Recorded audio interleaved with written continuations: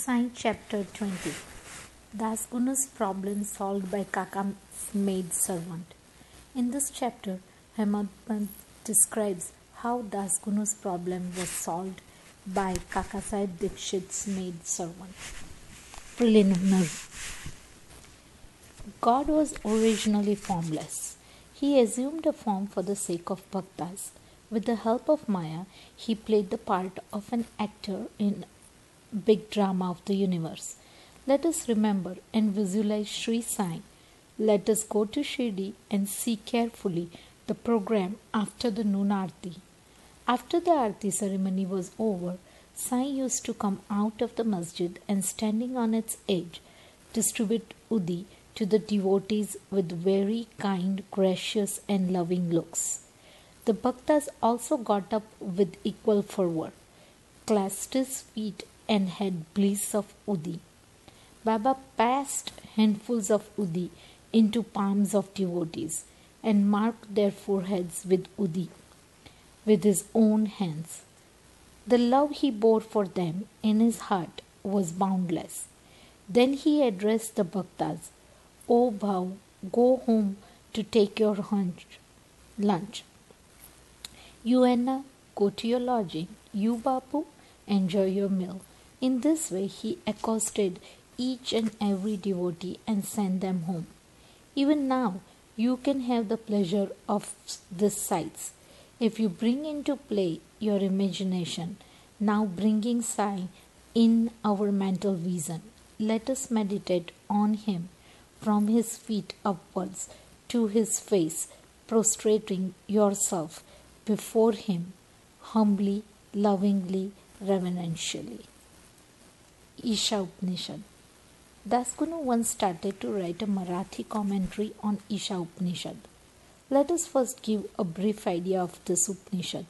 Before proceeding further, it is called Mantra Upanishad, as it is embodied in the mantras of Vedic Sanhita. It constitutes the last or the 48th chapter of Vasanjaya Sanhita, Yajurveda, and it is therefore called Vasanjaya Sanhita Upanishad. Being embodied in Vedic Sanhitas, this is regarded as superior to all other Upanishads, which are in the Brahmanayaks, Aranayaks, explanatory treatises on mantras and rituals. Not only this, other Upanishads are considered to be commentaries on the truths mentioned briefly in the Isha Upanishad. For instance, the biggest Upanishad, viz. Brihadaranyaka Upanishad, is considered by Pandit Satyavalkar to be a running commentary on Isha Upanishad. Professor R.D. Ranade, the Upanishad, says the Upanishad is quite a small Upanishad, and yet it contains many facts which show an extraordinary piercing insight within the short compass of 18 verses. It gives a valuable mystical description of Atma, a description of the ideal sage who stands unruffled in the midst of temptation and sorrows, and admiration of doctrine of Karma Yoga, as later formulated. The most valuable idea that lies at the root of the Upanishad is that of a logical synthesis between the two opposites of knowledge and work, which are both required according to the Upanishad to be annulled in a higher synthesis.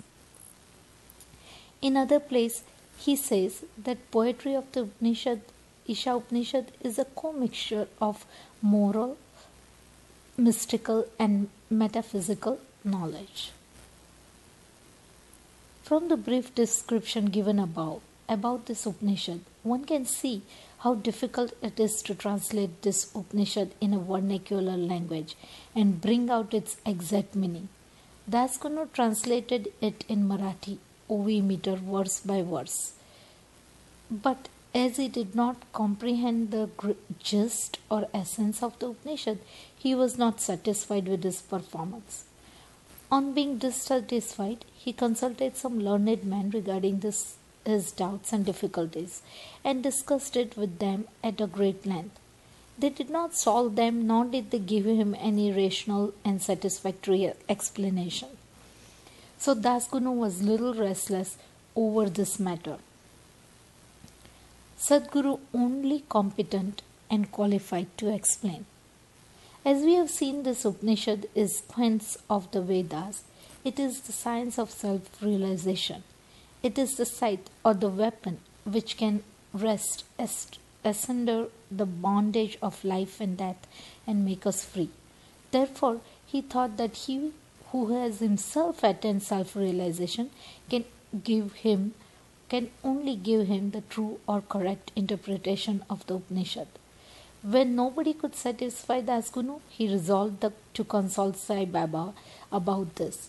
When he got an opportunity to go to Shirdi, he saw Sai Baba, prostrated himself before him, and mentioned his difficulties about the Isha Upanishad and requested him to give the correct solution. Sai Baba blessed him and said, "You need not be anxious. There is no difficulty about the matter.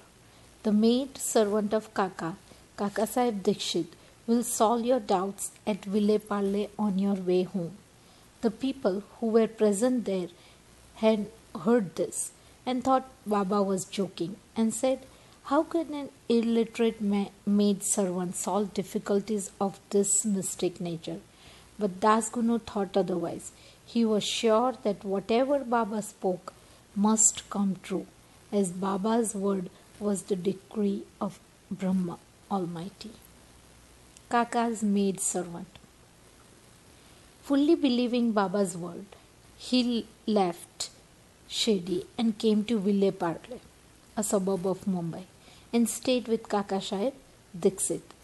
There, the next day, when Dasgunu was enjoying his morning nap, some say when he was engaged in worship, he heard a poor girl singing a beautiful song in clear and melodious voice. The theme of the song was a crimson-colored sari. How nice it was! How fine was its embroidery! How beautiful were its border, etc. He liked the song so much that he came out and saw that it was being sung by a young girl, the sister of Namya, who was a servant of Kaka Sahib. The girl was cleaning vessels and had only a torn rag on her person. On seeing her impoverished condition and her happy temperament, Dasgunu felt pity for her. And when Rao Bahadur M.B. Pradhan gave him a pair of dhotas the next day, he requested him to give a sari to the poor little girl also. Rao Bahadur bought a good shady small sari and presented it to her. Like a stout person getting delicious dishes to eat, her joy knew no bounds. Next day, she wore the new sari and out of great joy and merriment, whirled and danced around and played fagudi with other girls. The following day, she kept the new sari in her box at home and came in old and torn rags, but she looked as merry as she was the previous day. On seeing this, Dasgunu's pity transferred into admiration.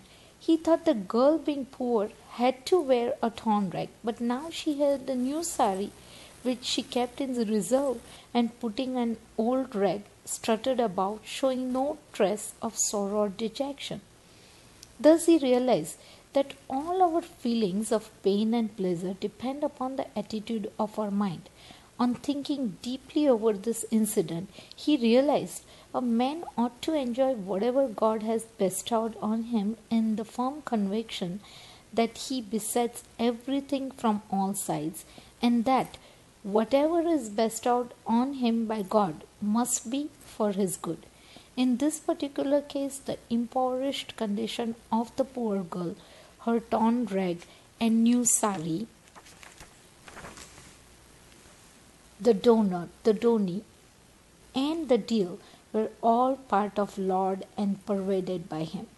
Here Dasgunu got a practical demonstration of the lesson of the Upanishad, the lesson of contentment with one's own lot in the belief that whatever happens is ordained by God and is ultimately good for us. Unique method of teaching. From the above incident, the reader will see that Baba's method was unique and varied. Though Baba never left Shirdi, he sent some to Machigad, some to Kolhapur or Solapur for practicing sadhanas. To some, he appeared in his usual form. To some, he appeared in waking or dream states, day or night, and satisfied their desires. It is impossible to describe all the methods that Baba used in imparting instructions to his bhaktas. In this particular case, he sent Das Gunu to Vile Parle, where he got his problem solved through the maid servant.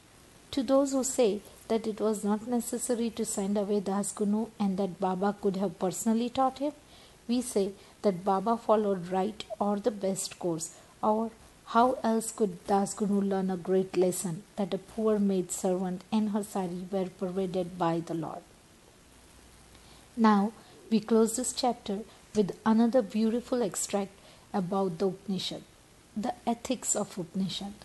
One of the main features of Isha Upanishad is the ethical advice it offers, and it is interesting to note that the ethics of the Upanishads are definitely based on the metaphysical position given in it. The very opening words of the Upanishad tell us that God pervades everything.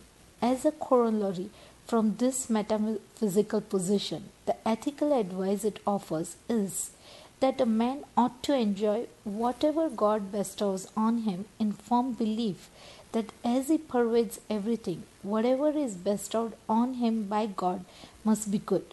It follows naturally that the Upanishad forbids us from coveting any other man's property.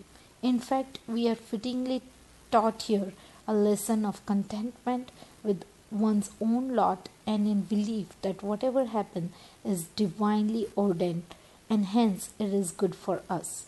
Another moral advice is that man just spend his lifetime always doing action, specifically karmas, enjoined in Shastras with resignation to his will.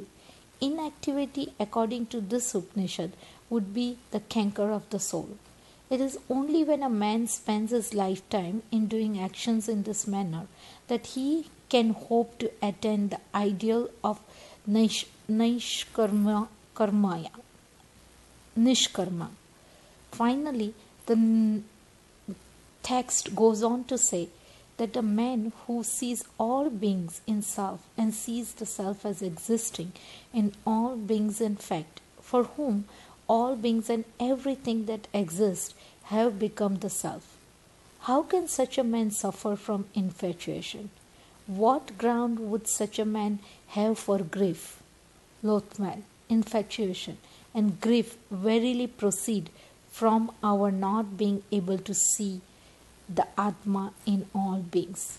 But a man who realizes oneness of all things, for whom everything has become the self, must ipso facto cease to be affected by the common foibles of humanity. The Creative Period by Messrs. Balvekar and Ranade. Bow to Shri Sai. Peace to all. Jai Sai.